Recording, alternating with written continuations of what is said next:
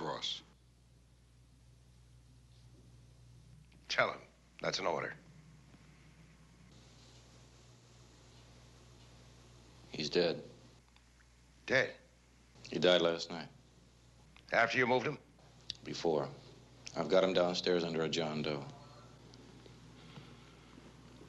Now, you are sick. Smuggling a dead man out of a hospital?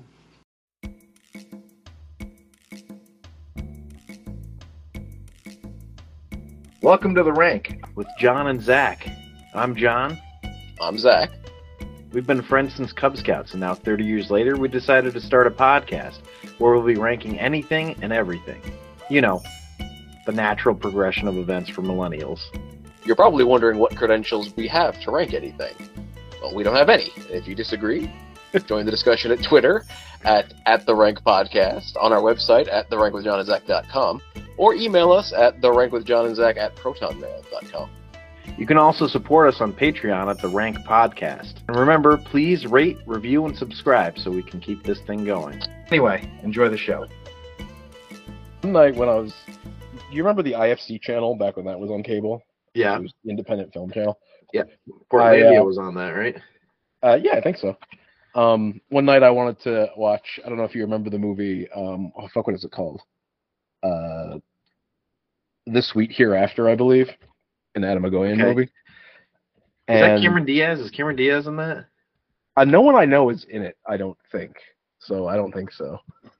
Sweet Hereafter. I feel I know that. I'm going to look it up. Keep going. But yeah, it is... actually, Sarah Polly's in it. Ian Holmes in it. Some people are in it. But anyway, it's an extremely sad movie. Like, I don't know if you see the synopsis, a bus crash. I didn't look at the synopsis. Well, it's just about a lawyer goes to a small town because the school bus, like their one school bus, has crashed into a lake and all the kids have died. And he's and he's like proposing to all the town's residents to be like, let's sue the bus company or something, and none of them want to do that. And it also figures his addict daughter also figures into it. It's an extremely sad movie. So I watched that, and then I was like, I've always wanted to see the movie that comes on next too, so I'll watch that. But that was Boys Don't Cry. Oh my gosh, dude. Yeah, by the end of that night, I was like, well, I guess it's time to walk into the ocean because life is not worth living. There's nothing but anger and pain. That reminds me of I read King Leopold's Ghost. Mm-hmm. Oh, right? Yeah. Yeah. An intense book.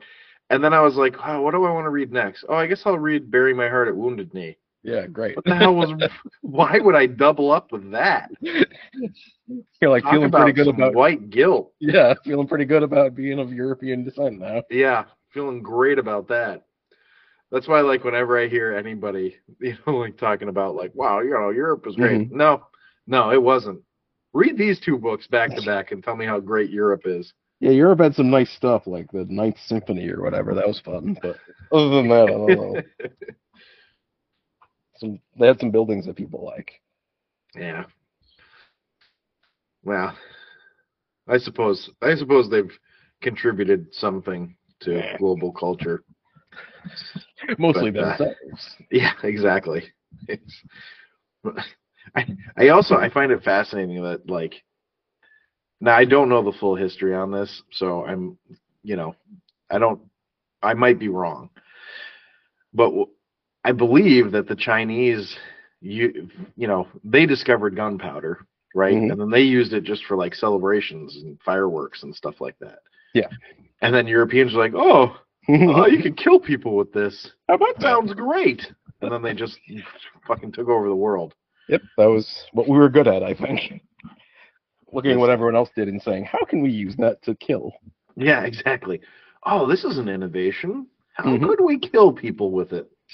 Yeah, all the people who already had gunpowder are like, look, it makes beautiful things. And we're like, sure does. I feel like that's why we haven't gone to space as much anymore. Because, like, well, you can't really kill anybody out there. There's nobody up there.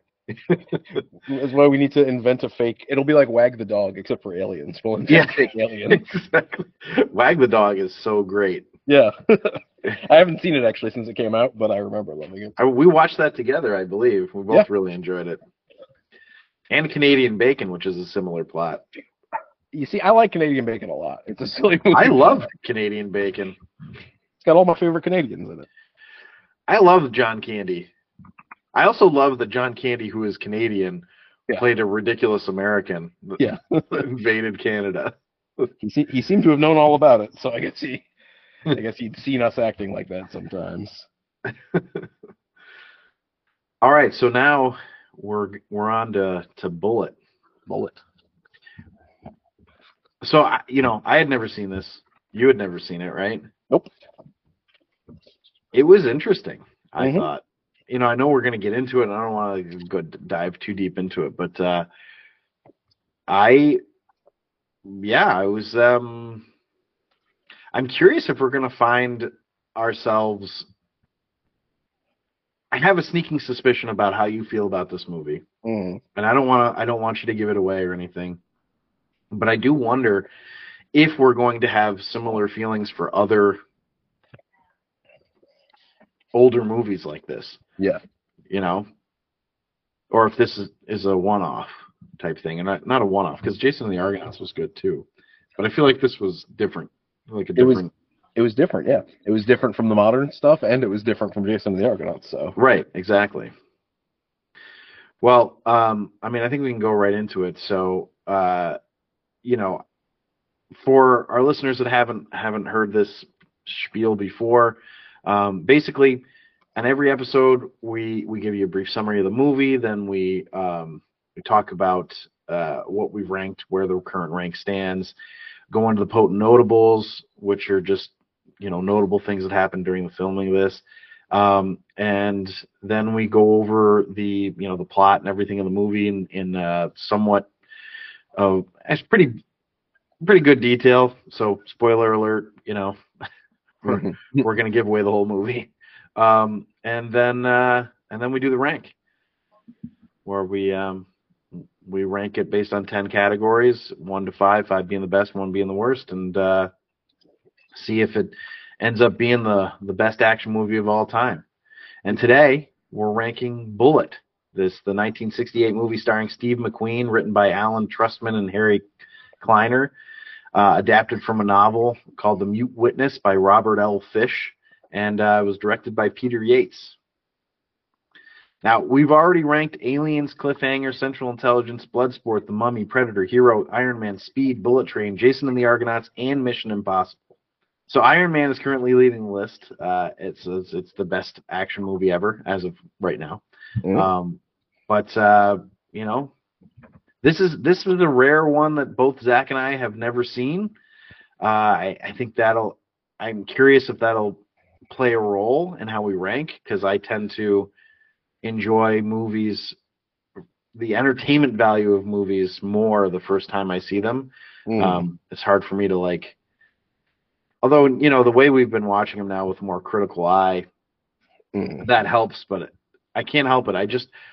The first time I see a movie, I just want to enjoy it. I don't want to look at it and be like, wow, this fucking sucks. Yeah. But I have to say, I wrote this portion before I watched the movie. I said, I wrote, this is another older action movie, but I have a suspicion that it may actually hold up better than most. I'm not sure why I felt that way. I never saw it, but who knows? Maybe it'll end up being the best action movie of all time. We'll find out. We'll see. So Bullitt follows Frank Bullitt, who is a lieutenant in the San Francisco PD. I can't believe that's his name, by the way. I had no idea. I thought it was just they just named it that for some reason. But no, his name is Frank Bullitt. Are you kidding? But this kid, imagine this kid being born, Frank Bullitt. He was doomed to be a cop no matter what he did. Or a criminal. Yeah. One or the other. Yeah. Or a bullet train operator. And who ends up dying at the end because I think the operator gets blown out of the cockpit there at the end of Bullitt. Alphabetically, this movie is just below Bullet Train for me, but we'll have to see how the ranking goes. That's so stupid. I love it. There's the review for me. That's so stupid. That's just John. No, it was really funny. I'm not. It was stupid in a great way. So Would you believe I defused an argument at work once that way with almost that exact joke? really, Two people I knew whose names began with A were arguing like a lot, and I told them, "Stop fighting alphabetically. You're two of my favorite people." And they genuinely laughed, and the argument was over. And I was like, "I did it." Peace in the Middle East. That's Finally. really cool. So yeah. So anyway, the movie follows Frank Bullitt, lieutenant of San Francisco PD, and basically he is trying to protect a what do you call it, an informant for this really sleazy district attorney. Oh yeah. And shenanigans happen, I guess. A really poor movie summary, because what is happening right now is I actually forgot to write it. Well, the thing is that the not a lot actually happens because. Well, we're going to get into that, but it's sort of happens. fascinating. I had no idea that was like the whole movie. I'm like, well, but how does it keep going? Yeah. Yeah. I'm like, it seems like that would be the end of it, right? Yeah. So, all right, let's get into the potent notables. Mm. So again, with a movie from the 60s, there was some difficulty finding the actual box office total for it. So on Box Office Mojo, it says that it made $511,350 domestically and $72 internationally. 72? 72. So like it played at one theater for like a couple of nights or some shit. Actually, if it was like maybe it was like $1 movie night, so it played for a week or something. You know? For a worldwide total of $511,422. Yeah. That doesn't make much sense to me. You gotta remember that total there, because that probably made or break the studio. Yeah, exactly. Now I looked a little further into it, and I found those theatrical rentals again, like I did with Jason and the Argonauts. And the theatrical rental says that the movie made $19 million. Okay. And so the theatrical rentals portion of it, that means the amount that actually went back to the studio. Right, so that's not the total box office. It's just like the profit or what was given to the studio from the theater chains, right? Yeah. So that feels like makes a little more sense to me. But the budget for the movie was $5 million. So. Yeah. So either way, unless the total is just $72, it's still done okay. So I'm like, how is Box Office Mojo okay with even putting that on there? You know, surprised it doesn't have like a cents, like $72.13. So, yeah, right. I'm surprised they don't have some sort of censor that goes, nope, that's stupid. Just put zero. The vice we don't president need anything here. Sense, yeah. this maybe that field requires some sort of value, otherwise it won't. Well, so I don't know did you look into this at all? This movie? Not really. No? Well, it was sort of famously, Steve McQueen is like credited as being the driver in the movie. Like that he did his own driving. But apparently, no, actually, I did look a little bit about the stunts. Yeah, so apparently he did actually nothing beyond that. But he did apparently actually share the driving. So anyway, go ahead. I think I missed what you said. What did you say? All I said was that I did look up a little bit about the stunts, and I saw that he did some of the driving. Oh, okay, yeah. That's it. Well, he did actually share the driving duties with Bud Eakins, who's apparently like the best stunt driver ever. I mean, it sounds like it, right? Yeah, sure. So I'm being serious. I love when these guys have names like that, like Bud Eakins. He's got to do something cool like that. Like the guy who broke the sound barrier, Chuck Yeager. His name is Chuck Yeager. He's got to do something cool. Yeah, he's not gonna just he's not gonna dropping Jaeger bombs everywhere, right? Exactly. So, fastest man alive. Got to be somebody like that. It's not just gonna be like Frank Stankiewicz or something. Yeah, no, Stankiewicz probably wouldn't do it. You're right. But wouldn't it be better, though, if it was Stankiewicz? Kind of wish it was.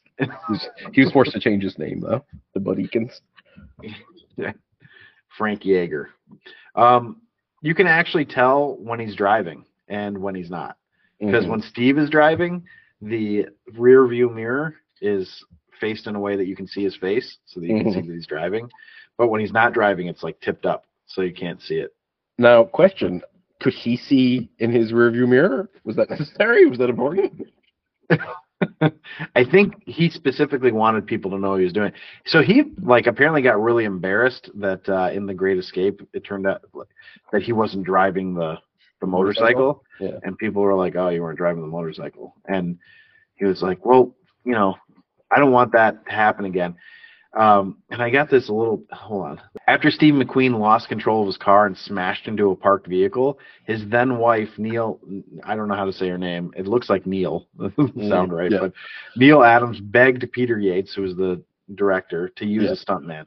So when McQueen reported for duty to find stuntman Bud Eakins sitting in his car dressed as McQueen, he was furious. Oh, no. So, Bud Eakins! Now, we'll get into this at sort of the end of the Potent Notables, but I think McQueen had some masculinity issues. Yeah, I'd buy that. I don't know why, but I would buy that. So when they were filming the scene where the giant airliner taxis just above Steve McQueen, right? And after when I saw this Potent Notable and I watched it, I was like, wow, I get why people were like, so people were shocked that they didn't use a double. Yeah, you mean like not the one where he runs under the plane? Yeah, jeez, that wasn't a double. That was him. I was thinking while that scene was happening, like, I hope this guy doesn't get sucked up into the freaking jet engine. I know, and then, but what was funny, when Steve McQueen was asked if the producers could have found like a dummy to use, like just put a dummy on the ground. Yeah. McQueen replied, "They did." So that was pretty good. He was sitting on that one, just waiting for the right moment. The reverse burnout during the car chase scene wasn't actually in the script. McQueen just missed the turn, but they decided to leave it in. Really? Yeah. I think I actually remember thinking that was a little strange that they had him not had do that reverse correctly. and then yeah. But all right, cool. But I kind of liked it because it felt more real. And I will say that throughout this whole movie, it felt very real. Well, I was actually going to ask about the driving a little bit with you because you know a lot more about driving than I do. To the point that I don't know how to formulate a proper question for it, except like I guess we can do it on the action scenes and everything. But yeah. If the chase scene there specifically felt like you were legitimately driving older American heavy cars with manual transmissions and probably no power steering and stuff.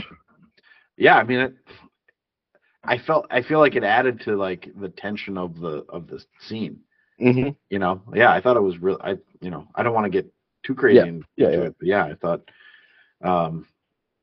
I felt like it was very real. Mm-hmm. But here's something I found interesting because I mean, San Francisco is kind of an often used city in movies because of the hills and everything. I mean, have you ever been to San Francisco? I have, actually. I love San Francisco. It's like one of my favorite cities. It's a fun place. But at the time, San Francisco was not a big filmmaking mecca. Uh-huh. And the mayor, Joseph L. Aliato, whatever his name is, he was like wanting to promote it as a place where you could film. So he basically was like, do whatever you want. He let them like freedom of movement around the city. They could film wherever they wanted. They closed down streets. They closed down a hospital wing for them. They gave them multiple streets for 3 weeks for the car chase scene, and they took over the San Francisco International Airport at night. I was actually kind of wondering how they did the chase scene because it seems to go through a lot of street. I know it probably repeats, like they probably are going in circles, but I don't know. It looked like they were covering a decent amount of ground, and I feel like that's not just you don't guerrilla film make that kind of scene. So right, yeah, no. So I mean, they even said in this is like you would never get that kind of access now. Yeah, well, yeah, he's just like, burn the city down. I don't care. Yeah, exactly. So 2 Mustangs and 2 Dodge Chargers were used for the famous chase scene. Mm-hmm. Both Mustangs were owned by the Ford Motor Company, shockingly, and part of a promotional loan agreement with Warner Brothers. The cars were modified for the high-speed chase by an auto racer, Max Balchowski. Oh, you see? That's why he didn't get to be the stunt work, because he had the weird last name. If he had been Max Eakins, he would have been front and center. That's right. Yeah. Or Jaeger. Or Jaeger, Max Jaeger. That's a cool name. Actually, that's a cool name, Max Jaeger. I love your name, Max Power. I got it off of the hairdryer. There was a so you know Tyson Fury, the boxer, right? Yeah. Well, years ago, I was like looking into him. This is when he was not like well known yet, but he was he was undefeated. He was like 8-0, and he was going up against Rich Power, who was also 8-0. I'm like, is this real? Fury versus Power? He destroyed Rich Power, but especially his name's Tyson Fury, so it's like, I know. Okay, you know, did they give you that at the same name change think tank that they used to give old movie stars names?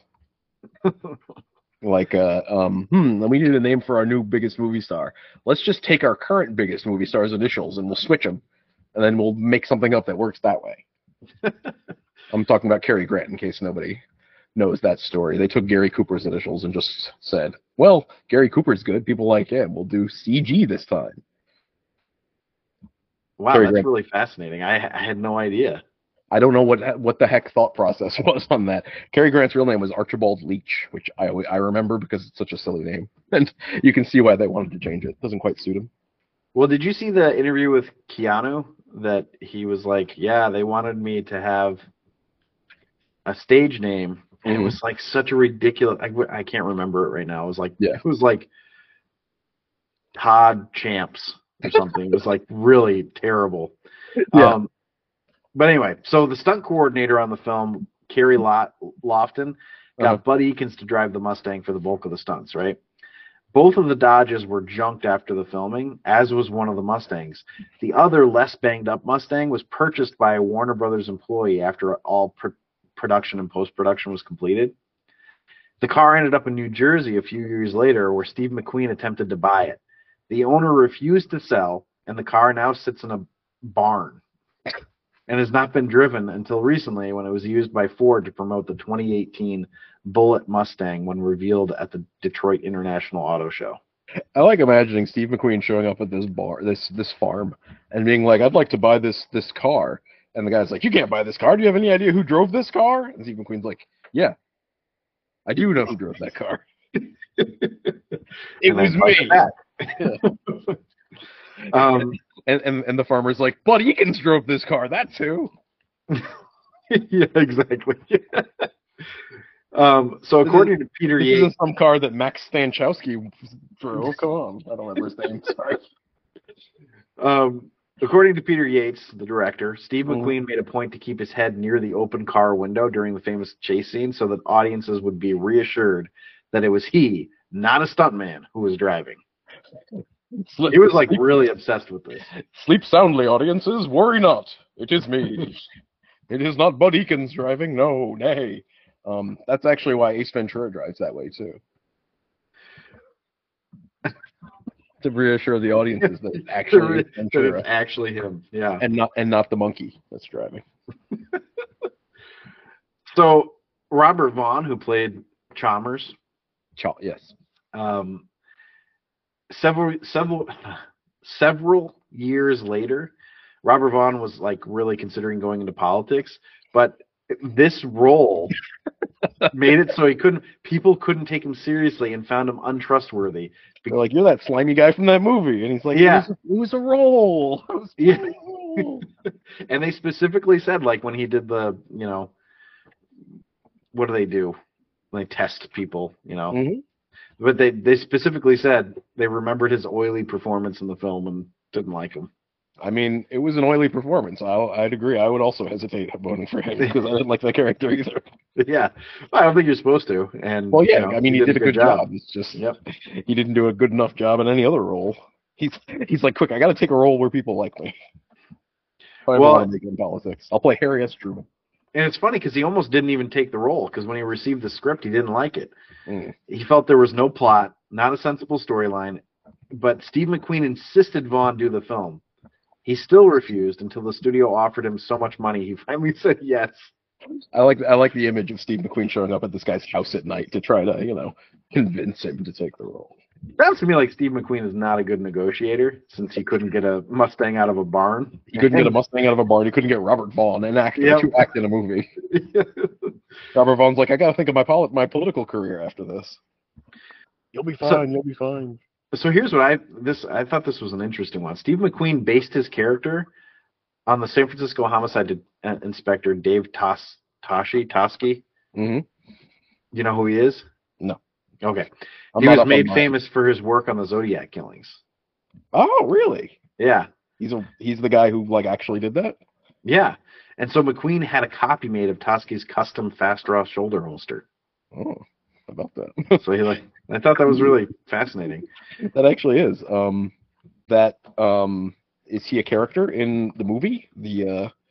What's that movie called? Zodiac? I think he is. Yeah, I think he's the detective. I don't remember who plays the detective in that movie, but it's one of those guys. Or actually, lower.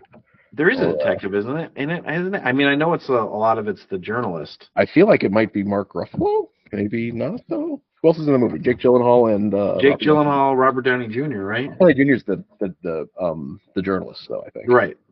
And Jake Gyllenhaal is like the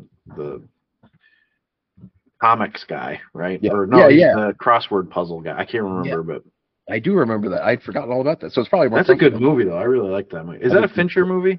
Yeah. Of course it is. Yeah, that's why I like it, because it was David freaking Fincher.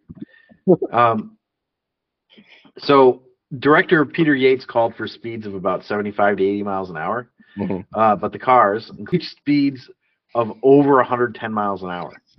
The filming of the chase scene took 3 weeks, resulting in 9 minutes and 42 seconds of footage. Imagine how long it would have taken to film if they had actually driven at the 70 mile an hour.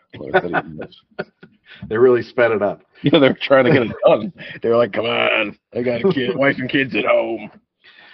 So it's funny because, they got, full use of San Francisco and everything, but they were actually denied permission to film on the Golden Gate Bridge. You see, I feel like that's a missed opportunity, that's one of the best landmarks in your city, and you're like, I want people to come here and enjoy the scenery, but not the Golden Gate. Not that. Okay. I can only imagine, it's a really fine print kind of thing, You can come film in San Francisco. We'll give you full access to anywhere, except the Golden Gate Bridge. Yeah, exactly. Did you read the fine print? What do you mean we can't? Oh man, I wanted to crash a car off of the Golden Gate Bridge. Ford Mustang. So Bonnie and Clyde popularized the use of squibs to simulate gunshot wounds. Oh, right, yeah. Like a year earlier. Mm-hmm. But this was one of the first films to incorporate them with blood packets. Oh, how about that? So that's why they had the realistic shooting sequence. Yeah, which was disturbing to see in such an older movie. Actually, it was a lot of blood. It was jarring. I felt like. I didn't even think about it really, but.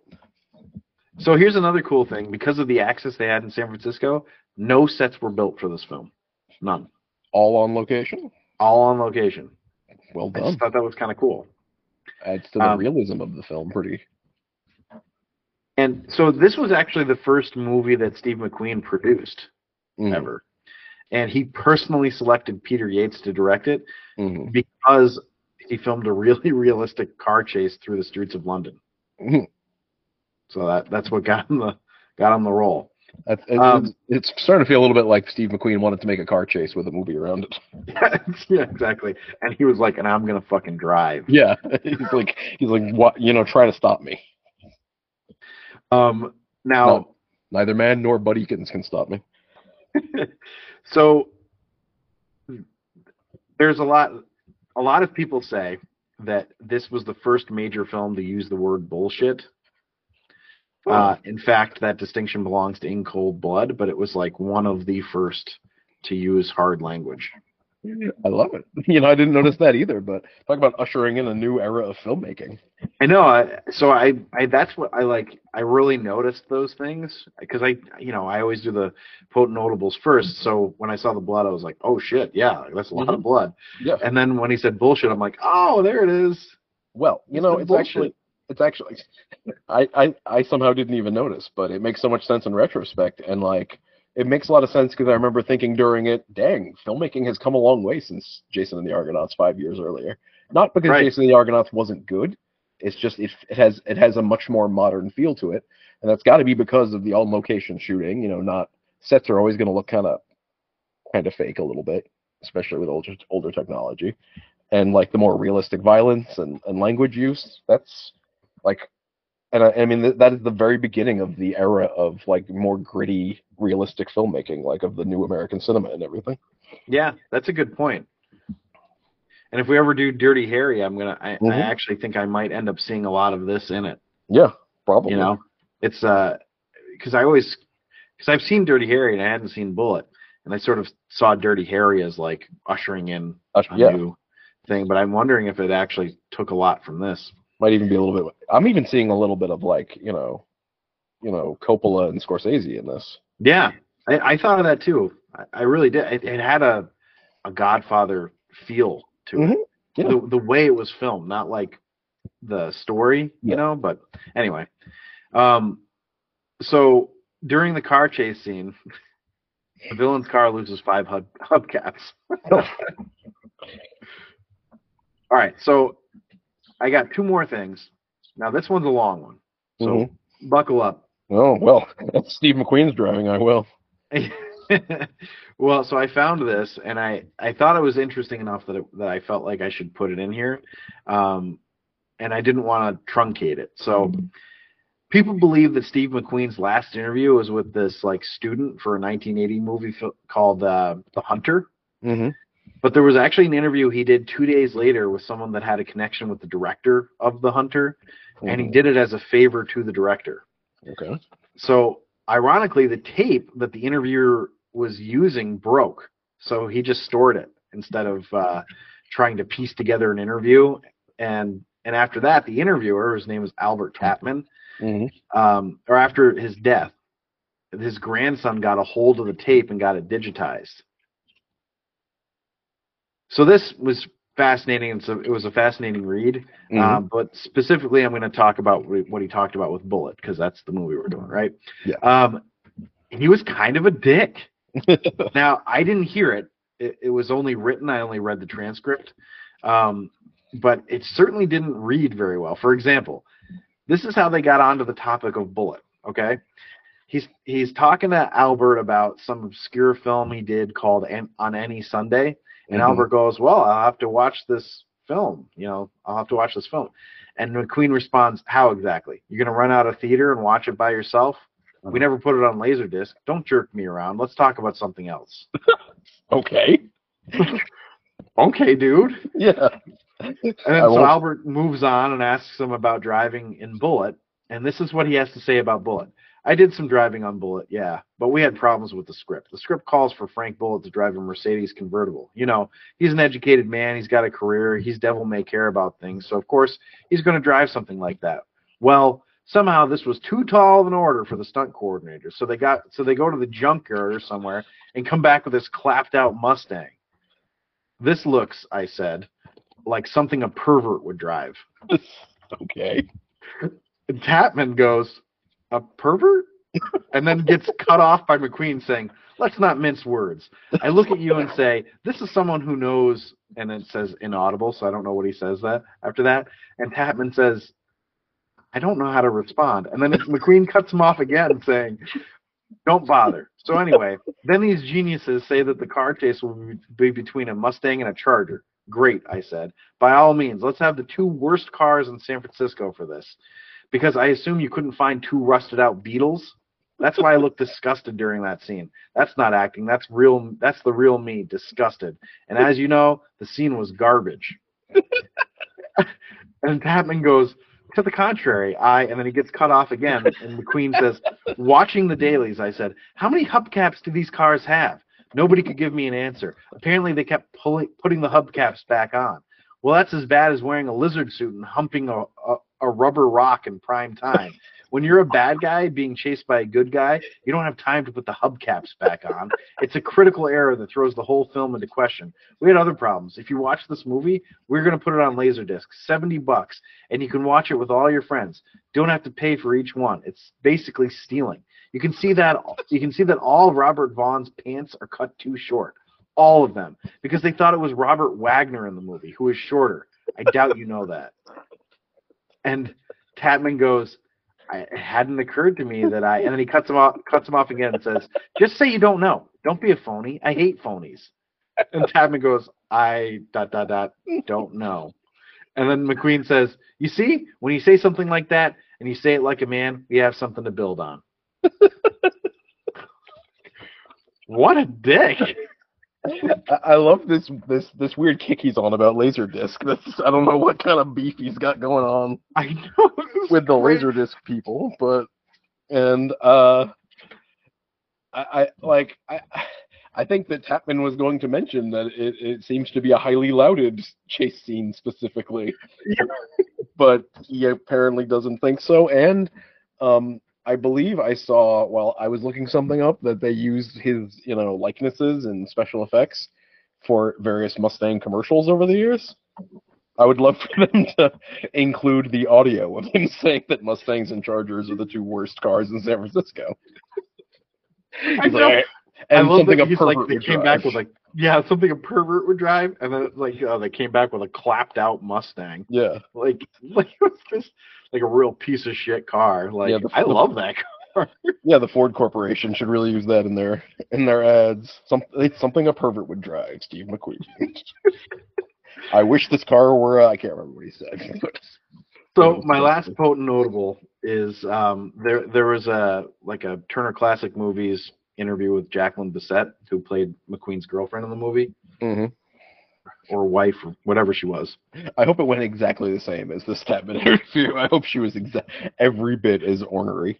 No, she was really nice. Oh, but at one point she was like, "Yeah, I've never understood the movie."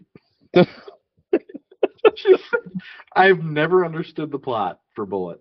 I feel the same way about Mission Impossible. I thought that was sort of a perfect thing to lead into the movie with, the movie overview. Yeah. Never understood it.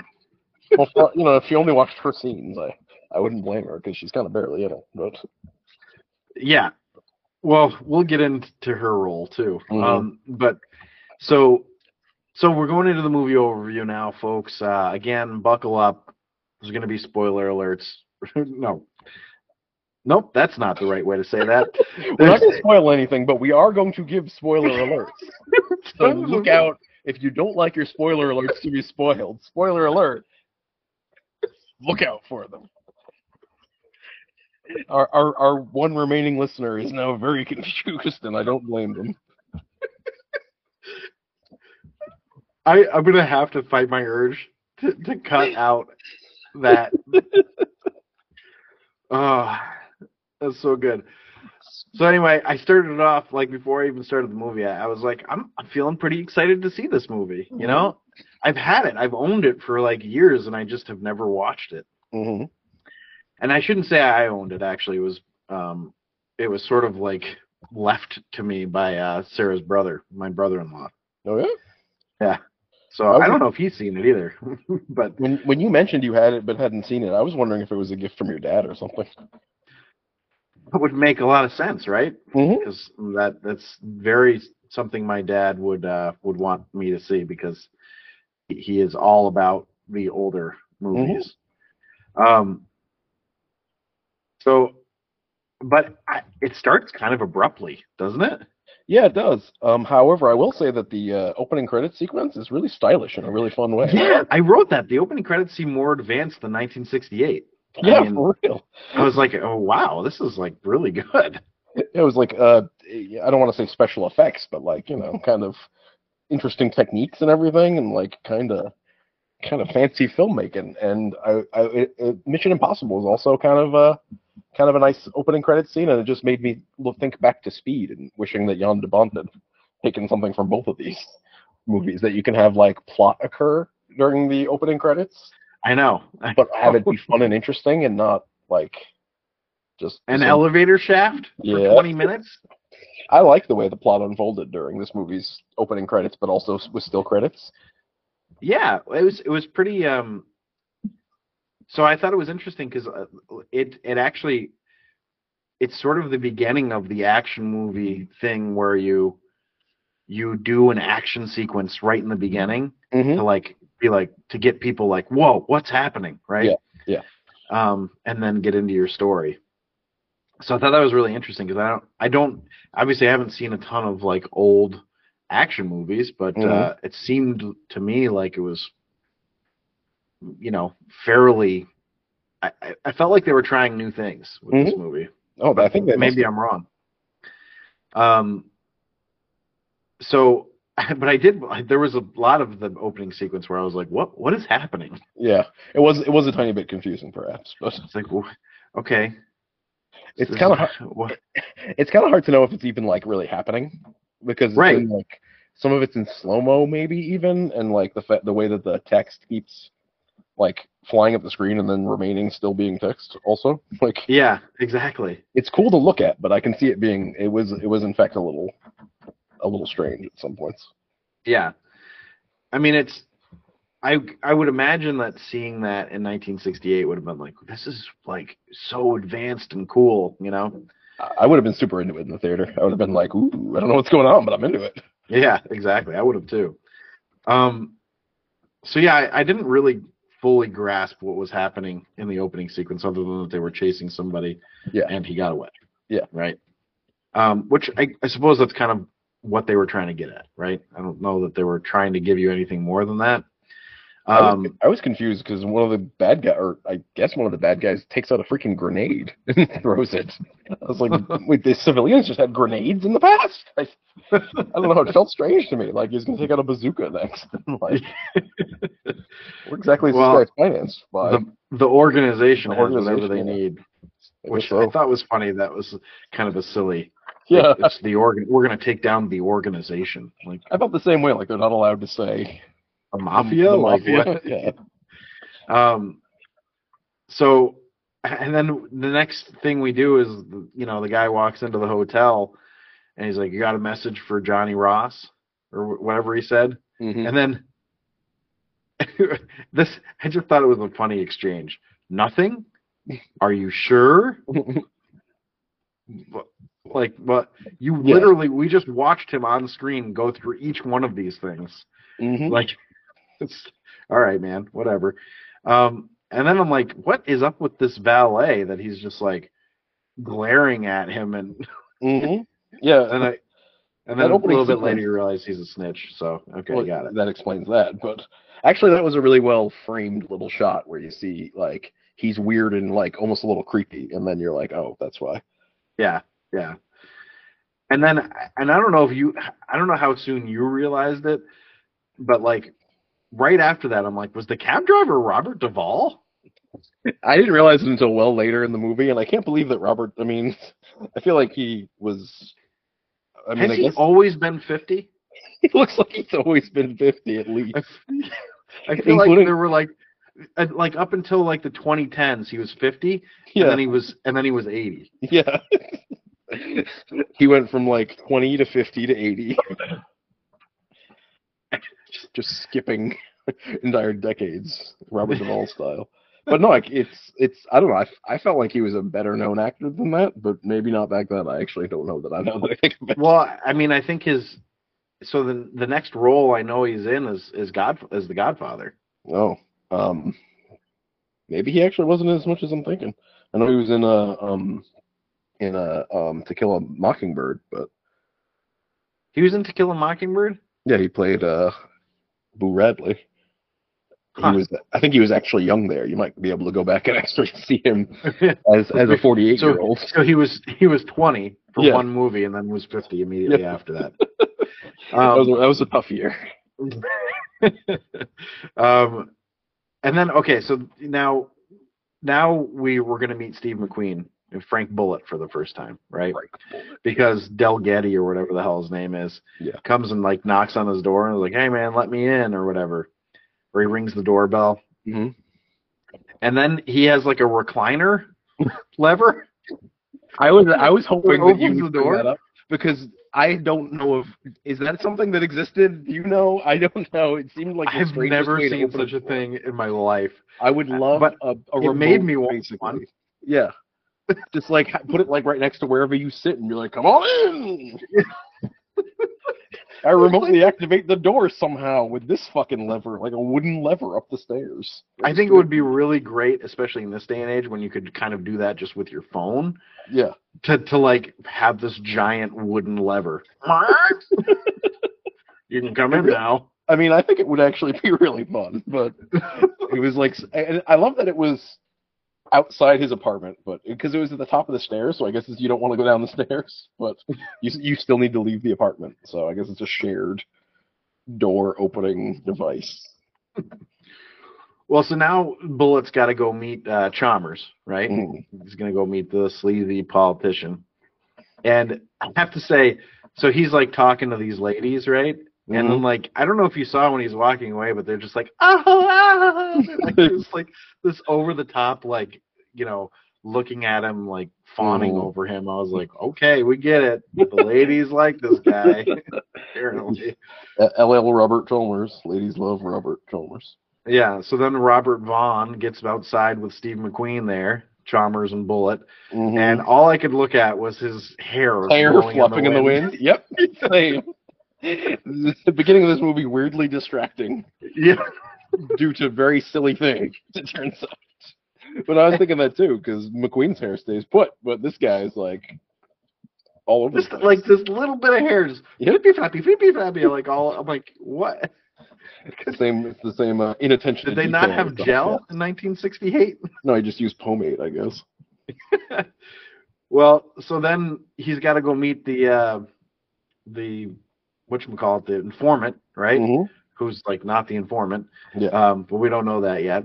And they go to this hotel, I guess. Yeah. It seems like kind of an apartment building. Also, the darkest hallway ever. Yeah. Must be a reason for that, but yeah. And then, so then, you know, they go into this room, this really like terrible room. And they're like, stay away from the windows, you know, because you get shot. And then we follow Steve McQueen to go meet his girlfriend. Which, you know, I didn't know if that was what was happening for a while there. Yeah, it was kind of strange. I don't even remember what she was doing. What was her job? I couldn't Was she tell. an architect? And then like randomly she's like, look this thing up, and we like close up on the page, and I'm like, yeah, is that 9.8 thing gonna come into this later? Yeah. And are we supposed to be able to read this? Yeah. I'm like, I have no idea what just happened here, but why did we? I'm just like, okay. She's looking up flexion for steel beams or some shit. Like, very confusing. Yeah. So now he's gonna take her to for an outing, to dinner. To dinner. Right? Some kind of jazz club or something. Right. So this is like really kind of funny to me because like, you know, Chalmers is like, I've told you're the best, right? You're the best guy for the job. Yeah. And then he immediately leaves the job. He's like, all right, I'm on third shift, so I get to go have some time off with my lady. Yeah, I'm going to go have some fun. And they listen to some jazz flute. And all I could think was Ron Burgundy. Ron Burgundy, yeah. I figured that was what it was. Actually, it's funny because I remember thinking throughout this entire movie that the soundtrack was actually pretty solid. And I looked it up. Oh, yeah. It's a well-regarded soundtrack. It's just, it ends up being funny when, like, we're in this jazz club with the flute, and, like, they're like, I don't know if it was supposed to be, like, happening or what, but, like, almost like it was supposed to be, like, a cool, like, yeah, this is where the hep cats hang out. Well, I don't know if you were looking in the background, but Fred Armisen was back there trying to get somebody to eat cat shit. So, I'll have to go back and freeze frame, try to find him.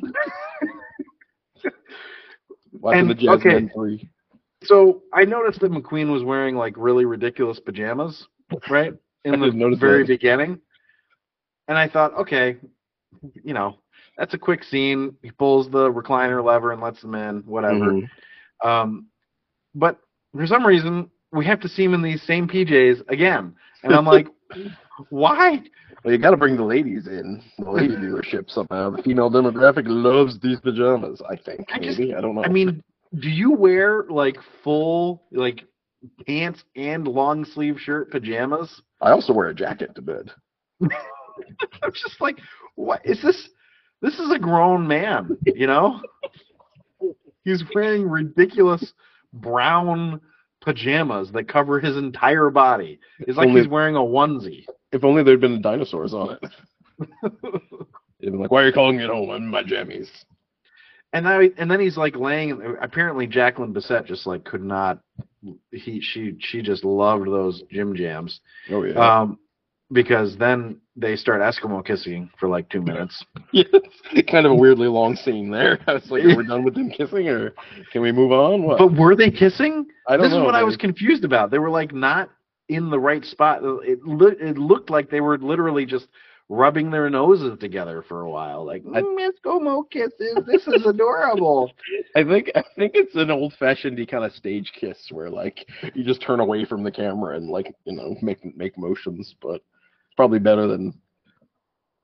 So we jump from Eskimo kissing and a great cleavage shot to guys getting blown away with a freaking shotgun and blood everywhere. And what I wrote was, "Damn, that was violent as hell." What were we gonna say? No, it is. I didn't. Did you notice when you first watched about with the chain being off the door?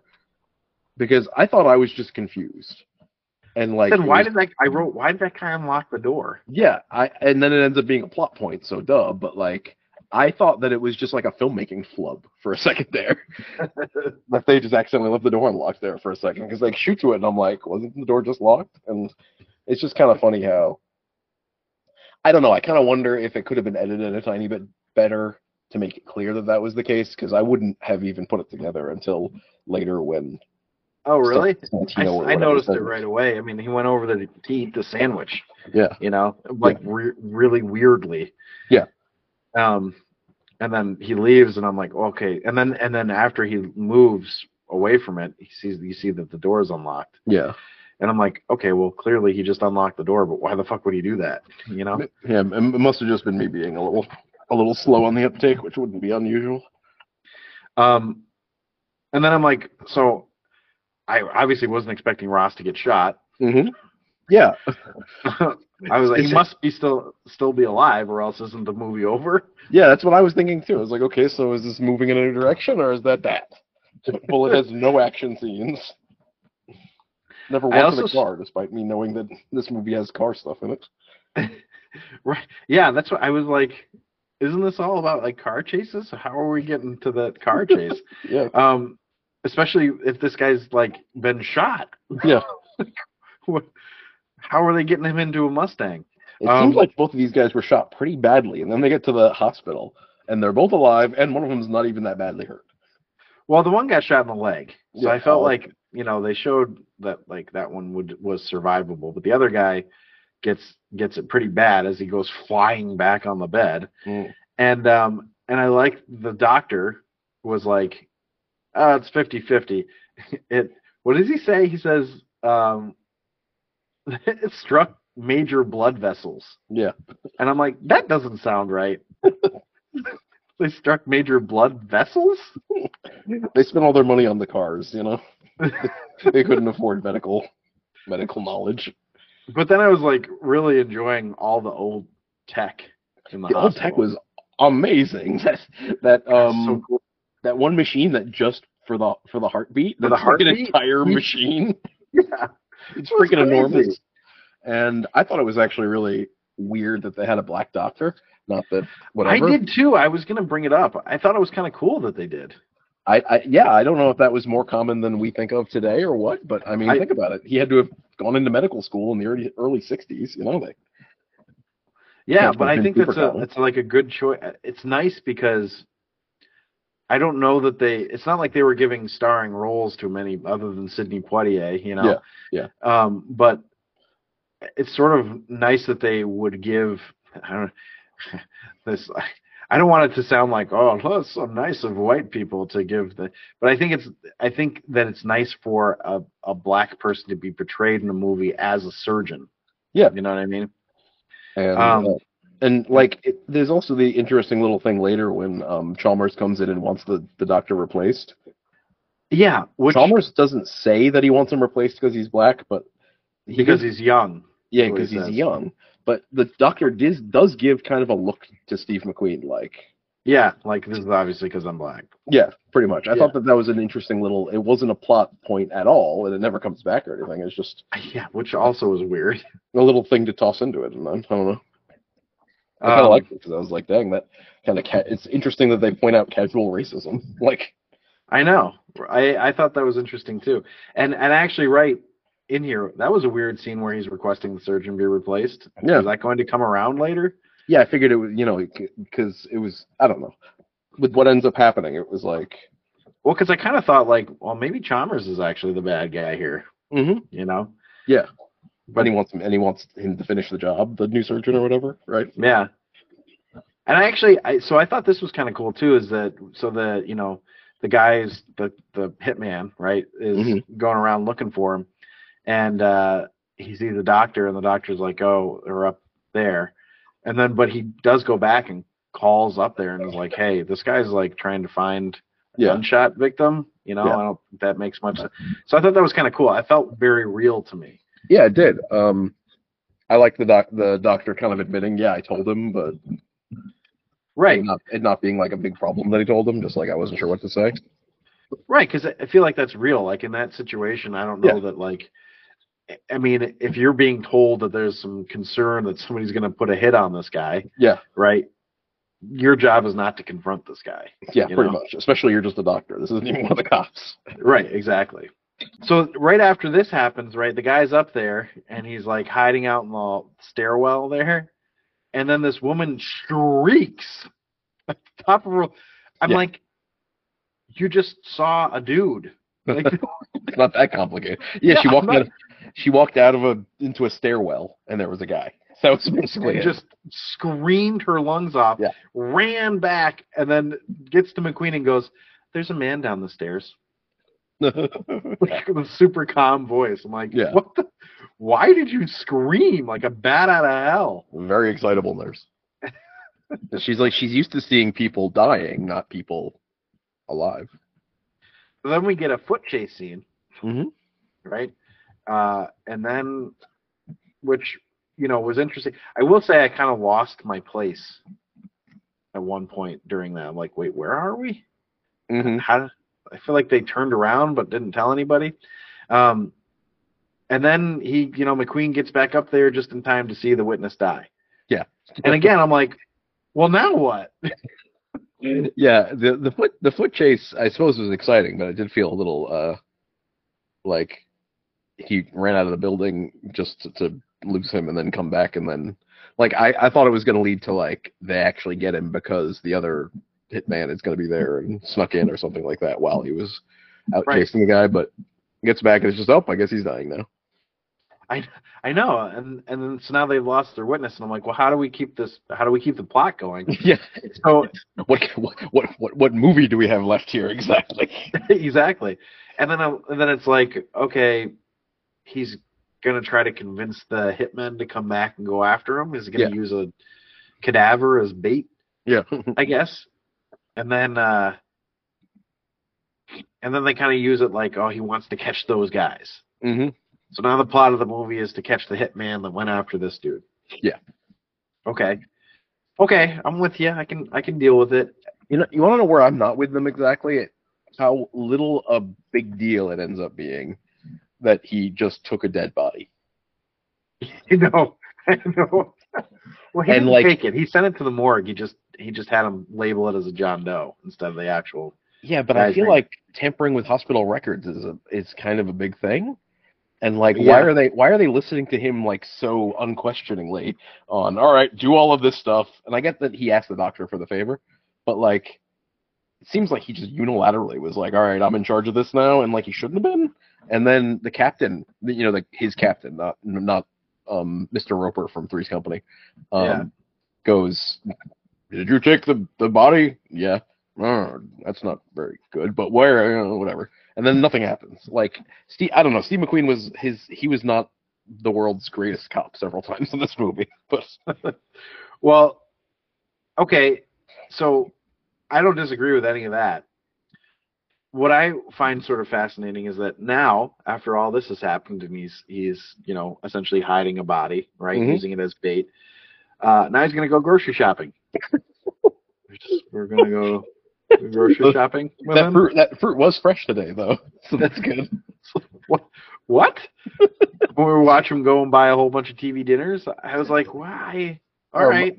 Yeah, it's a little bit of slice of life in this movie in a weird way. He's going to go to the club. He's going to listen to some jazz flute, going to buy some groceries, and then go back to sleep every so often. And now, so I wrote this on here, and I wish I had, remarked about what it actually is. But here's what I wrote. Maybe you can help me figure it out. What the hell? Just a random dude with a pipe?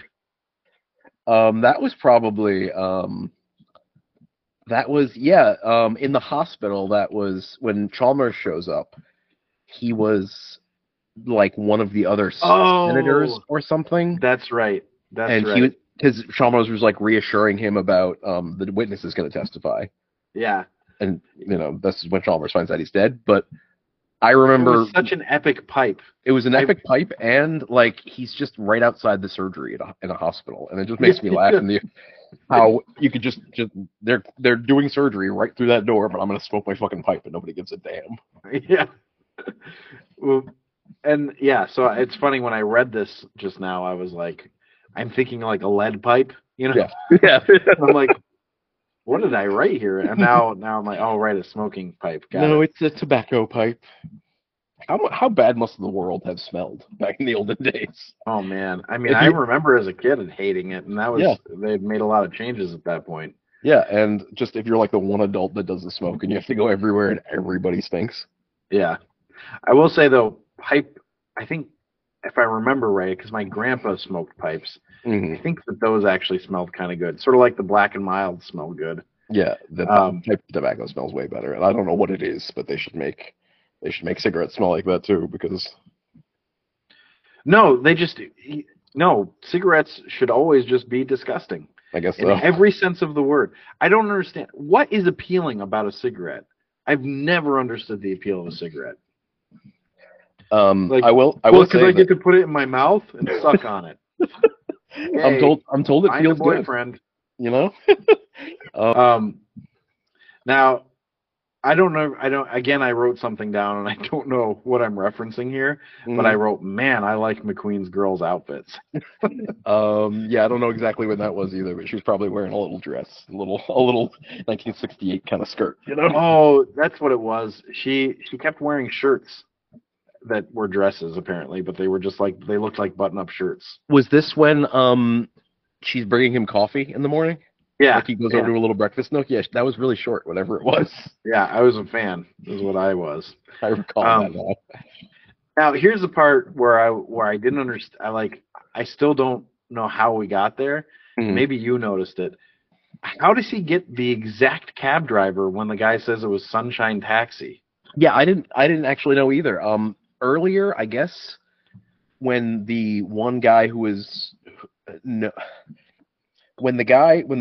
valet who was at the hotel, when he calls it in, he says the cab number, but I guess he had that reference somewhere, but I don't know. It didn't show him knowing. Does he call it to Chalmers? Is that must be it? And then Chalmers must have given it to him. I assumed he was a snitch for the mafia. I assumed he was a snitch for the mafia too, and it was actually at this point that I thought, did he call the cops or whatever and tell them because they know the cab number? But that seemed to get there kind of weird too, because just next scene he's at the cab company talking to Robert Duvall. Yeah, and that's when I was like, hey, it's Robert Duvall. So I was right. That's when I noticed too. And then Robert Duvall drives him around town for a while. Yep, and then the Chalmers guy is just still a dick. Yep. And then he calls his CI, right, his informant, Eddie, and Eddie shows up with the most amazing sunglasses and facial hair in history. It was quite the combo. I could fit. I don't know what era he was from exactly, but he stepped out of something right into a different movie. And then he notices he's being followed by the Charger, right? Yeah. And I have to say, it was a pretty badass moment when all of a sudden the Mustang shows up in the rear Behind. view. Yeah, that was really That cool. was really cool. I was like, oh shit! I almost kind of wish that the actors had played it a little bit more, like... Yeah, they because really downplayed it a lot. they really did the entire chase scene. I think they were trying to look cool, but they just kind of looked uninterested to me occasionally. Like, Yeah. that would have been a good moment for them to be surprised, and then you'd feel really how cool it was that McQueen was able to, end up behind them through his fancy driving. Or Bud Eakins' fancy driving, I don't know which. Well, so here's what I sort of took away from this chase scene too, is so I think the filmmaking of this is we talked about it, so it feels very real, right? Mm-hmm. I think that reality really helps this chase scene. Mm-hmm. It just, there's something about it where you just feel like an adrenaline rush while you're watching it. Yeah. It's just so visceral, It's so clear that it's actually on the streets, regardless of... Right. And, like, the way that did you notice how jarringly the cars go up over hills? Like, they actually get a little bit of airtime and then, like, come down with, like, 1968 suspension and everything. Yeah. And, thump. Yep. So there was a lot of moments where, and just the turning as well, like how much the tires screech and everything, and how much momentum you can see the car has. Yeah. It's pretty cool. Yeah, it was. I think you could put that chase scene up against a lot of chase scenes, in modern movies. I will say, I had seen the Mustang before, like, because it's famous, and I had always thought it was black. It turns out it's dark green. I didn't know. Yeah, that. dark green. Yeah, I thought it was a cool color for it too. It was definitely an interesting color because, like I said, I just thought it was plain old black, and I think the Charger was black. When I was reading about the chase scene, see if you know about this. They ended up using a Charger because Ford initially sent over some other kind of Ford car, and they didn't want to use it because they didn't think a, quote, Ford battle was realistic. What the hell does that mean? Were they shipped with the same engines, so, like, there wouldn't be an advantage or something? I don't understand. Yeah, I don't know. Maybe they just felt like it was unlikely that two people would be driving Fords. I don't know. Yeah, it is weird. I didn't read that, so. Yeah, I don't even know where I read it. I think I just Google searched something about the car. So now we're diving deeper into this plot, right? Mm-hmm. Mm-hmm. And so now I'm thinking, okay, he's going to want to catch these guys, right? Yeah, he's going to want information from them, right? And he fucking blows them up. But no, they explode. Charred remains. I'm like, okay, so now what are we doing? Yeah, what do we have left at this point? Yeah, evidently I wasn't the only one who was envisioning him getting them off the road, and then he goes over and maybe even they die, but he goes, come on, tell me who sent you first, right? Yeah. But no, they just immediately explode. Off the road, explosion. And, explosion and immediately, like, in serious fire. Not just, like, fire, it's catching on fire. It's immediately, like, inferno. And... like, this is what I mean about him not being the world's greatest cop here, because, like, if I'm his captain and he comes in looking all, I'm swaggering in, I'm like, okay, so hold on a second here. You first got the witness got shot on your watch. Like, fair or not, it happened on your watch, right? Right.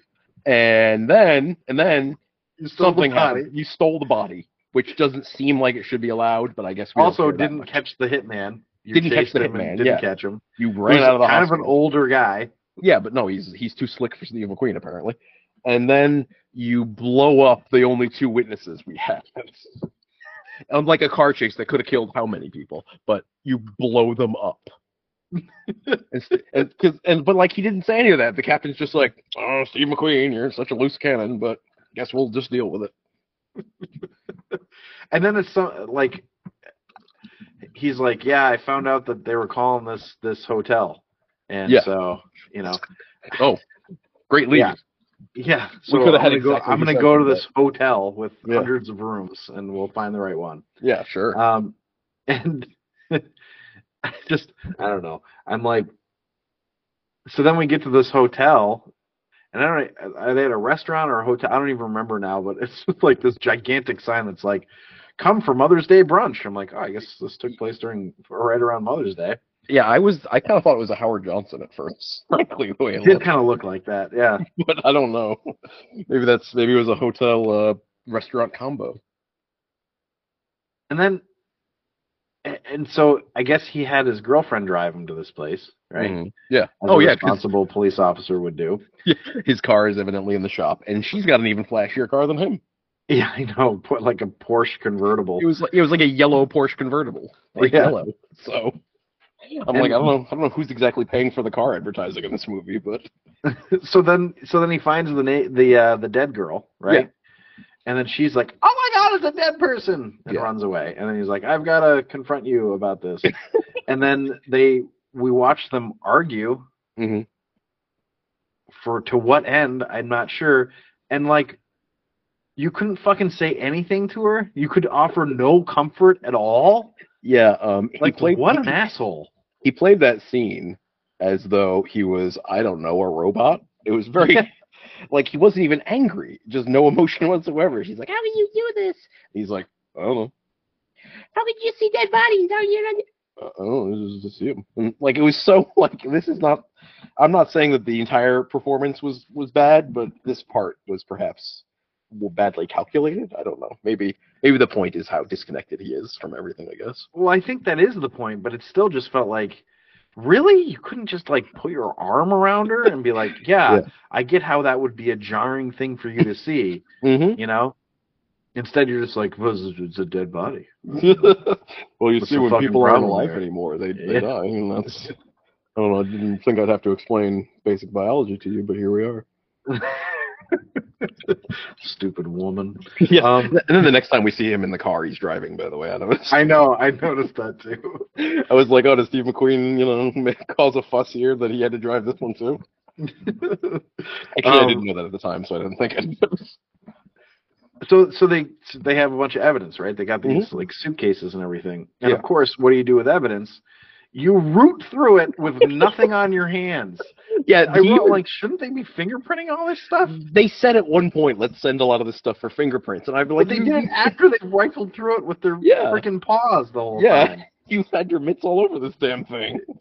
Like, so you could have put a glove on at least. We got some fingerprints back. It's entirely you and the other guy. Yeah, it's you and Del Getty or whatever. Yeah, Del Getty, I think. I don't know. And then we get to I can't remember what we were waiting for with the fax machine, but that was crazy. I didn't know they had that technology back then. I didn't either. And I was like, yeah, I had no idea they had a fax machine in 1968. It faxes photos, apparently. Yeah. And it had crazy noises, and they had to wait a long time. It was some serious noises. That was like dot matrix printer noises, you know? And I was just like, man, it's like not even 60 years, or like 55 years, right? Yeah. That's kind of crazy to think how far we've come in 55 years. That we're just looking at that, like, look at this old piece of shit. That was like pretty Why impressive. don't you just take a picture on your phone and text them? It's so funny with like smartphones specifically have really changed the way that you watch movies. And I don't mean watching movies on the phone. I mean just like, man, this would be simpler if you just had a phone. I know.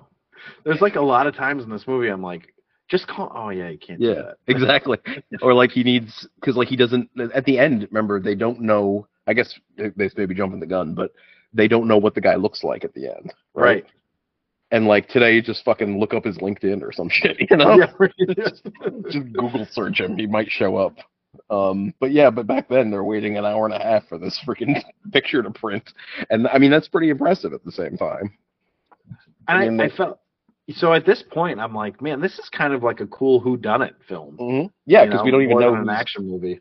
Yeah, it actually has a lot of elements of like not even double crosses, but like plot twists, and like it's more cerebral than you'd think, given. Yeah, I had no idea it was going to be as like involved. Like I really. So here's the thing. This is what kind of. Why I should have expected it from Jacqueline Bisset saying like I still don't know what it's about, but I still don't understand the plot. But like in the comments for that interview, this person wrote, like, what's so hard to understand? He's got to protect his informant. That's really all it's about. And I'm like, oh, okay, well, that sounds simple. You know, for the and I'm first watching, I'm like, 15 minutes. so, and I know, I'm watching, and I'm just like, who is this fucking asshole that was like, oh, Jacqueline Bisset, you're an idiot. Like, It was Steve McQueen. really easy to follow. Like, okay. Come on, dummy. And then we see the bullshit line, which I was like, there's the bullshit line. Wait, when was that? Was that what he was? I don't In know the when that was. airport with Chalmers, and Chalmers is like trying to convince him to, like, don't make sure he comes back because he's still my witness, you know? Yeah. And he's like, bullshit. I remember that now, and I kind of saw Chalmers' point there, though. Because Yeah, so did I, again, of course. people seem to die a little bit around this guy, so... I also was like, well, yeah. Well, to me, it was like, obviously you bring him back. Like, Yeah. It's not good that he's killed people, obviously, and he should go to jail for that. But also, wouldn't it be good for him to take down an entire crime syndicate? That would be good. Yeah, That would be a net positive for the world. yeah. So I was on Chalmers' side. I mean, Chalmers is like a real hard person to like, but yeah, I agreed with him also. Mm-hmm. But I was struck by the fact that this guy is so good at weaseling away. Yeah. No, he's... At first, it's like, well, he's just stuck on the plane, right? They don't know what he looks like again because they just know his name when they found out that, because that's the whole plot. The twist, by the way, I don't think we really quite said that, is that. Oh, right, we didn't.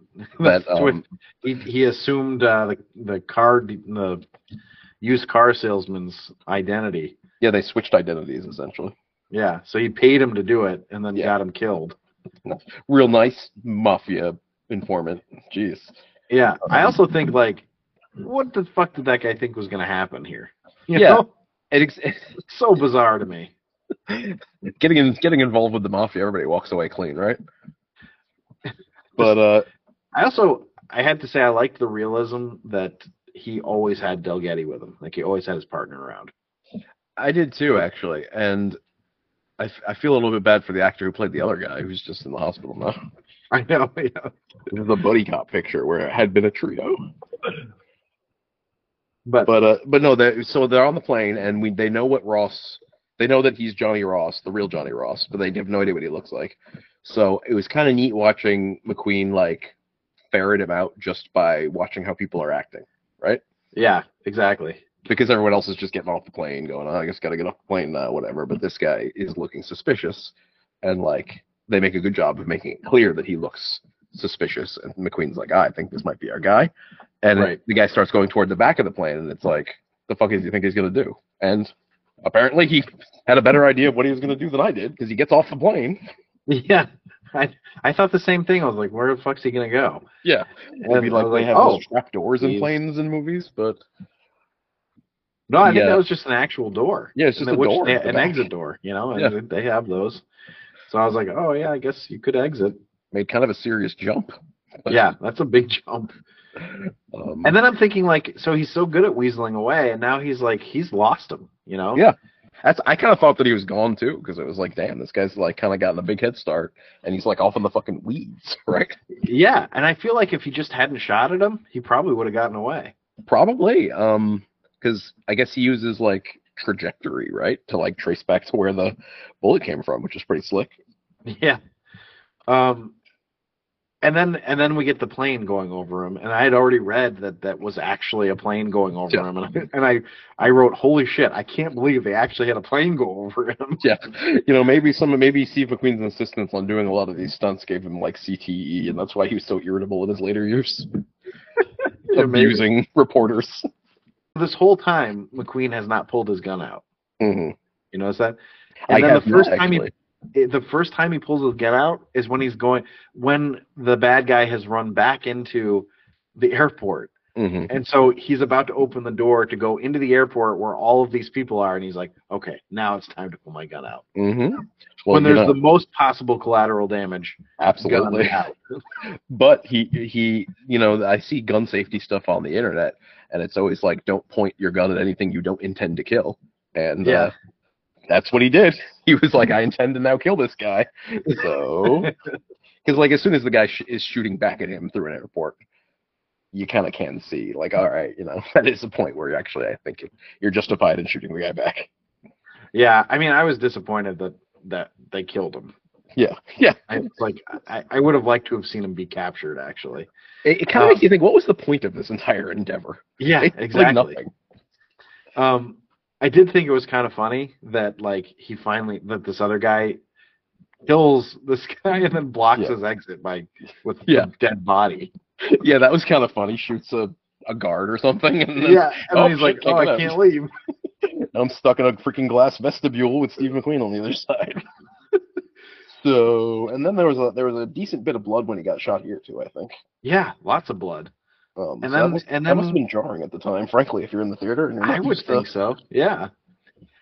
And then we see him go home, and we get a surprisingly contemplative ending. Yeah, we really do.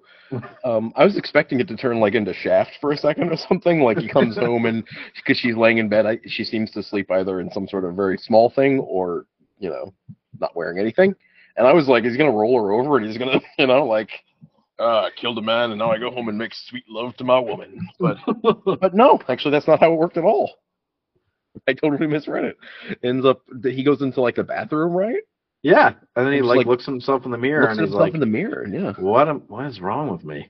Basically, yeah. He's thinking her words are replaying in his head, right? Yeah, exactly. So it's like, damn, that was kind of an intense ending, like for. Yeah, it was an interesting ending. I sort of was like, I feel like the ending was to explain why there was so much of that other stuff. Yeah, probably. But we'll get to it in film coherence. But so I guess, that brings us to the rank, which is, what we're all here for, right? We're going to rank it. 10 categories: story, acting, originality, action sequences, chase and fight scenes, film coherence, hero appeal, villain appeal / hatred, supporting characters appeal, and the final showdown. Again, we're going to rank it on a scale of 1 to 5, 1 being the worst, 5 being the best, and we'll start with story. And I gave that a 4.25. Really? Yep. I thought the story was great. They did well with the trickery and definitely, threw me off the scent. So many times I was like, how is it still going? As we've discussed. Yeah. Everyone's dead. But then it worked. And I do think it was a little convoluted at times. Yeah. Yeah. What about you? That's how I feel. I went with a 3.4 because it wasn't quite 3.5 for me. But I was very up and down because I would have, with me, I kind of wanted it to go more in one way or the other, either be an action-packed romp or be like a intrigue-filled, kind of thing. Yeah, I see your point on that. It felt, and the stoicness of the acting and everything like that, especially from McQueen, kind of downplayed a lot of the twists and anything for me because it just wasn't. The fact that there was some sort of twist wasn't exciting because the characters weren't really reacting to it. That's interesting. That's a good point. I hadn't really considered that. But it was still, I almost feel like I could have gone higher. Because it was definitely interesting. And I feel like having heard some things about it, but not too much about it, and watching it in 2023 instead of 1968, makes quite the difference. Yeah. Well, what do you have for acting? Is that what's next? That's what's next. Yeah, sorry. Next is acting. What do you have for acting? For acting, I gave it a 3, and I was tempted to go much lower, as a matter of fact. Really? Yeah, I'm not trying to hate on a lot of people's favorite movie star, right? And I think it was a conscious choice to go so stoic and badass, and clearly it worked because he's pretty famous for being one of the baddest badasses to ever badass, right? But it just doesn't work for me. There's stoic, and then there's fucking wooden, and there's he's desensitized. He doesn't even know how to have real feelings anymore. And then there's he's never heard of real feelings, So I don't know. I kept thinking about other actors who would be able to play someone like this, but still give it a lot more humanity. And I think I might be judging it too much like in a modern kind of method acting kind of way, whereas he's going about it a little bit more like an old-fashioned movie star. Yeah, that's interesting. I didn't think. I'm sorry. Just everybody else was just very middling to me, kind of pedestrian, except for maybe Vaughn, since Chalmers was so sleazy. Yeah, I thought Vaughn was really good. I actually gave it a 4.5. I thought the acting was actually excellent. So, I mean, I don't even totally disagree because, like I said, it's an iconic performance, and a lot of it is like in the body language as much as anything, frankly. Yeah, I mean, it's interesting to me. I haven't seen. This is the only Steve McQueen movie I've ever seen. Same. So it might be like maybe we watch him again, and it's like, oh, he's playing the same thing. Yeah. So maybe it's not great acting, but to me, I felt like he was like sort of, a veteran of homicide and detective work, and it just it felt very like a choice that Steve McQueen made for him to be very like, I'm not going to be surprised, I'm going to be contemplative, and I'm going to really think about what's going on before. Anyway, but I also there's a lot of that older acting style, which I think can be really charming, actually. Yeah. Sometimes it's too much, but I felt like everybody in it was, I thought they did a good job in their roles. I would say that I think some of the roles were superfluous, so maybe there's too much acting, but other than that, I thought it was really good. I can actually, this is one of those ones where I just a little bit of difference, and I think I'd be right where you are. Honestly, and it's funny because I could see where you're coming from. We need to do more. We need to do more like mad at each other over differing opinions. Dude, what the fuck is your problem? Seriously. Come on. This was clearly a horrible performance. I don't know how you could give it a 4.5. A 4.5, please. I mean, I feel like call yourself a movie critic, 16-year-old me, and like when we were like 14, 15, 16, this is not how we would be discussing this. But nowadays, I see your point. That was an excellent, very cogent point you make. I'll have to consider that now next time I think about this. But it's so funny because there's no fucking way. Like if you disagreed with me, I would have argued with you until you left. I mean, that was fun, though, because it made for spirited debate, as it were. I think we're just too tired and old now. You know what? We're Frank Bullitt. We're too jaded. Yeah, exactly. Nothing gets under our skin anymore because, we've seen too much. So you see, good acting. Exactly. I think I've come around to your manner of thinking on this one. But so the next category is originality. And I actually gave this one a 4.5 as well. Mm-hmm. I thought it was very original in the way that it mixed genres, built tension. It never made it easy to figure out. I just, I felt like, and I don't know a lot of, I haven't seen a ton of movies from the 50s and 60s, specifically action movies. Mm-hmm. So maybe I'm wrong about this, but it felt like they were really sort of being a little daring. Mm-hmm. But what say you? I originally, let's say my first impression is something along the lines of before, but then I actually did it on a curve where I thought, well, let's try to think about this if you're in the theater in 1968, right? And it's actually really interesting that we're doing this one coming off of Mission Impossible, by the way. Yeah. kind of similar twists and turns, but done on a different level, I suppose, in Mission Impossible. Right. So looking at it from some of these modern movies, it's like some of the twists and turns might be a little obvious or maybe just a little too underplayed. But for the time, I can't think of too many movies I know of that are known for having multiple plot twists like this, except for the Maltese Falcon, and there's not nearly as much action in that. Right. So if this was billed to you as just being macho action flick and you go see it, this would be kind of a thrilling, kind of surprising joyride in a lot of ways. What do you mean he died? Stuff like that. So I gave it a 4. That's a good point. So I gave it a 4.5 because I can very easily see this being one of the earlier examples of something with unexpected twists. No, yeah, that's Yeah. Starring So Steve we- Night Shyamalan. so we completely agree on this. Yeah. All right, so action sequences is the next category. What do you have for that one? Well, action sequences, I gave a 3 because I didn't really notice too much aside from there were the couple of shootouts, right? Right. But not they weren't exactly shootouts. I guess the last one was pretty much a shootout. So Well, in the opening credit sequence. and the opening credit scene, which I liked, but was kind of unusual for an action scene in that it was like practically in slow mo sometimes. Yeah. I kind of wish I'd gone a little higher. I might in retrospect go a tiny bit higher than 3. 3 seems not particularly fair. But yeah, so for just action, there weren't like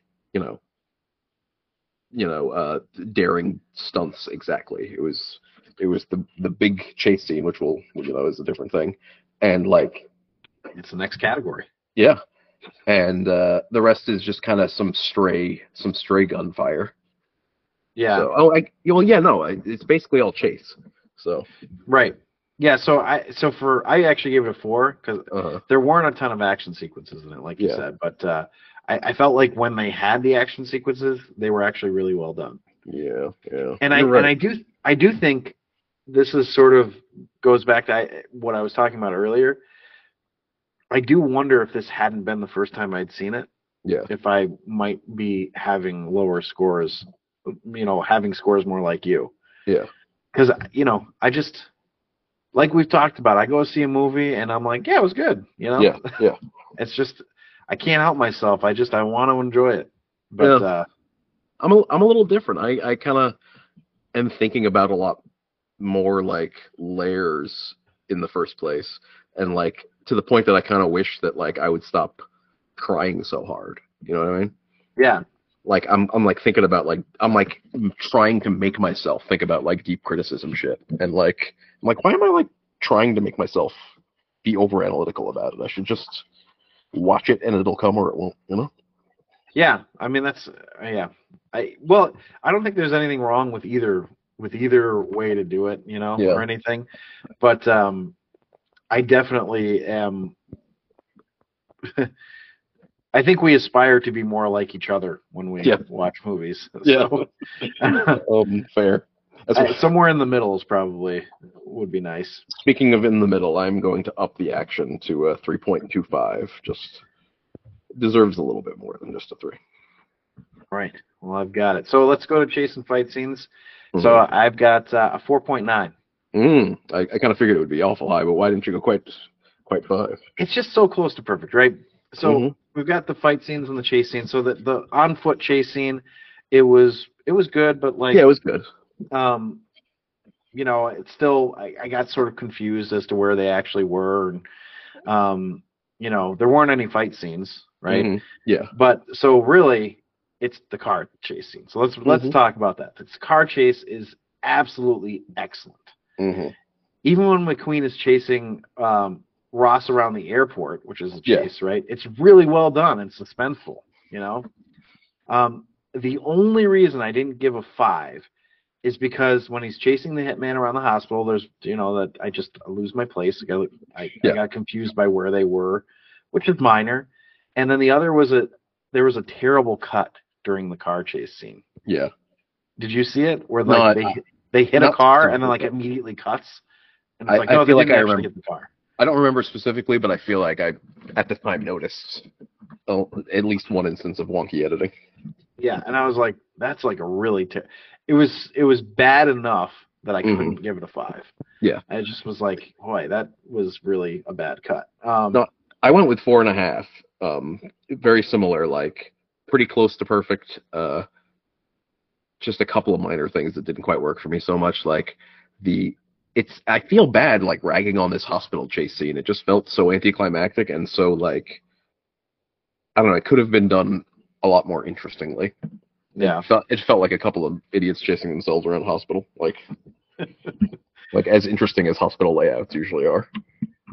But it's actually kind of funny that neither of us really or we both had tiny problems with the editing, because I think I read also that the chase scene like won awards for its editing, and like specifically it was like, this is how you edit chase scenes, you know. So, but I don't know. Yeah, that's funny. I mean, it's just that one part, and then and the 5 hubcaps thing. I meant to count, and I was started to, and I was into the chase scene. So to me, it's like I don't give a shit about that. I do remember at least one instance of losing a hubcap being a little distracting. Right, the hubcap gets live and then it's back. Yeah. Like I remember seeing that it was like the hubcap that got lost was the driver's side left, or the left driver side, the driver's side front hubcap was gone, and then it was back. The next scene. I was like, oh, okay. Well, that's not great. And apparently Steve McQueen gave the chase and fight scene a 1, I guess, because he hated it. Yeah, apparently. He was very crotchety about it. Yeah, he was just in a bad mood. You said 4.5 for that one, right? 4.5, yep.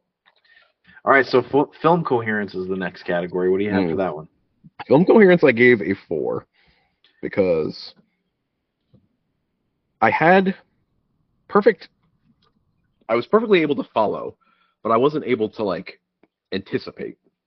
And I feel like a movie should be able to give you some kind of clue as to where it might be going, to where once it happens you go, oh, that's what it was. This one, it felt a little bit more like a lot of the surprises were just out of left field. Yeah, right. So that was my feeling toward that. Like the identity switch, I just feel like there was just nothing there for me to have known that was even an option. I don't know. So I thought that was a cool twist, but yeah, I agree. It was like, how did we get there? Yeah. I actually gave it a 2.75. Oh, so you were less coherent with it. Yeah, I felt like there was a lot of like, how did he get the exact right cab? Yeah. Like, why do we have any scenes with his girlfriend? Yeah, that's true. Why is she even a character? Why did they go to the club? Why do we see him grocery shop? Like, there's so many things in here. I'm like, wow, what the fuck are we looking at here? You know, like if you had spent any of this time on developing the plot, that's pretty, convoluted, to make it more manageable for the viewer, then it would have gone a long way. And instead, you just had these weird fucking side, plots that you could have taken out, and nobody would have even known that they existed. Like, it wouldn't have been like, I wonder if he has a wife, Yeah. Nobody would have given a shit. The only thing that they needed to keep in was that fucking lever that he lets people in the door with. That made the movie right there. That's why I gave it a 4, because that lever was just so cool. I'm now imagining like a weird, like an alternate version of this movie where it's like he chases down a terrorist and then blows him up and then goes to the bank. Yeah, exactly. Him standing in line is the next scene. Like, oh, this is taking a minute. But it wouldn't be like after he blew up the terrorist. It would be like, I almost caught the terrorist. Okay. Go deposit something in the bank. Yeah, he didn't even foil the terrorist. Yeah. The terrorist still blew up whatever it was that he was trying to blow up. Yeah, exactly. Or something. And then he goes to the bank to like, my pay stubs or some shit. Yeah. You've talked me into a lower score for this one too. I'm going to give it 3.75. That's not usually the direction I want to put you in, but no, you're absolutely right. It was the damn mundane details that got me. Yeah, I mean, it's not like it was like terrible, but it was, I think, below average. Yeah, so. It was some odd decisions. All right, so on to Hero Appeal, which is the next one. That's me. I think that we're going to disagree on this. Probably. I gave it a 4.5. Mm-hmm. It was kind of a slow burn for Bullitt, right? But by the end of it, I was like full on rooting for him. Like, yeah. I mean, I spent like, maybe it's the car, right? But when that Mustang shows up in the rearview mirror, I was like, okay, I'm sold on this hero. Oh. Well, so what did you do for Hero Appeal? For Hero Appeal, I did indeed go in a different direction and gave it a 2. It sounds so cruel to say, but it as a performance, it just doesn't work for me. I don't. Basically, just everything I said before. I don't want to harp on it like I hate the guy. It's just so wooden to me. I had a feeling from what we were talking about that you might Yeah. you might Yeah, go in that direction. I kind of already said. Made myself clear. So, all right. So for villain appeal / hatred, what'd you do for that one? For that one, I gave it a 3. There wasn't, except for what's his Chalmers, there wasn't really so much a villain exactly. We don't ever see the syndicate heads or anything like that. And Ross, the real Ross, isn't really so much of a villain because we don't even know about who he actually is until the very end. But at the same time, it was pretty serviceable. Chalmers was in fact annoying and unlikable, and just sort of the case itself being the impetus for Frank Bullitt's actions was worked okay for me. So this was kind of a hard one for me. So when I started out, when I was writing it out, I wrote a 3, same as you. And then I was thinking about it a little bit as I was writing about it, and I was like, okay, I'll do a 3.5. And then I'm thinking about it more, and I'm like, it was really sort of unique that this movie created your hatred through the experience of the other characters. Yeah. So like by the time that you figure out that this is the guy and he's killed 2 innocent people, and he's just kind of a real piece of shit. I was like, you know what? You're really rooting for his downfall. I was rooting for him to get captured and arrested. Yeah, right? not killed. I didn't like. I killing them. A lot. I liked it when I was younger, but now I feel like it's kind of anticlimactic. Yeah. So then we move on to supporting characters appeal. And for that, I did a 3.75. Oh. I think a lot of it was because of Chalmers. Robert Vaughn. I mean, it's just a bureaucrat character who I felt complete antipathy towards. You know? Yeah. Kind of the same as Kittinger. Kittinger, what's his name? Kittredge. Kittredge. Yeah. Who's Kittredge? Yeah, Mission. I don't know. This sounds like a good one. I feel like he's a writer. Yeah. Marcus Kittinger. But no, kind of similar to him, just not really such a villain exactly, just an unpleasant bureaucrat. Yeah. And Bullitt's partners weren't super fleshed out or anything, but I did like them. Yeah. And as much as I thought that his girlfriend was superfluous to the plot, she was charming. I thought, like, I liked her. I thought the chief was good too. But in the end, I just actually think there were just too many characters with lines. Yeah, it's hard to really care too much about a lot of them. Exactly. Overall, though, I thought there was pretty good appeal. So what did you have? I gave it a 2.5. I counted Chalmers more under villain, so I didn't really count him here. And everyone else was just so boring. Del Getty was fine, but like boring. Like it was like he was gonna play, like he was trying to like mirror Steve McQueen's performance, but it just meant that there were 2 boring guys doing this instead of 1. And then the captain, he was actually pretty. I kind of liked. He was kind of stern and pretty decent. Like I liked him kind of standing up to God, what's his name already? Chalmers. I almost called him Kittredge. Like the way he stood up to Chalmers at the church a little bit. Not really stood up. But at least didn't let himself get steamrolled. But it was a realistic standing up. Yeah. He didn't like. I liked. He didn't. Yeah, he's like still aware that he has to like play nice to a certain extent. Right. And then literally, Norman Fell was the other police captain, and that's literally Mr. Roper from Three's Company, and I couldn't take him seriously once I realized it was Mr. Roper. So, I'm sorry, Norman Fell, but I just couldn't deal with this. 2.5 for that. I maybe more if he never starred in Three's Company. Like imagine Don Knotts shows up in something, you just can't take him seriously. Well, so the next category is Final Showdown. Hero versus villain. What did you give for that one? For that one, I gave a 4.5 because I thought that was a pretty darn good showdown, as a matter of fact. It started, I wasn't sure what direction they were going to go in. I guess it was a lot like a lot of the movie where it was like, all right, so he's gonna get him off the plane, and what's gonna happen? But I liked the chase. It felt like someone could actually do it. You know, sometimes with modern action movies, it's like everything needs to be more over the top than the last thing. And I liked the fact that it. Whereas the hospital chase scene felt a little bit like just a couple of guys running around the stairs. This was exciting, but also like, you know, if you're actually going to chase somebody through an airport, it might actually go down this way. So I liked it a lot, and I thought it was actually exciting, him getting shot at the end too. It was a good build up, and then a final kind of emphasis. Yeah, that's interesting because, like, so for me, I really enjoyed it, and I think that I would have gone probably a 4 or higher. Mm-hmm. But the killing of him at the end, it really takes me out of it. I just don't like that. I agree. I didn't really like it, but I thought it was at least done well.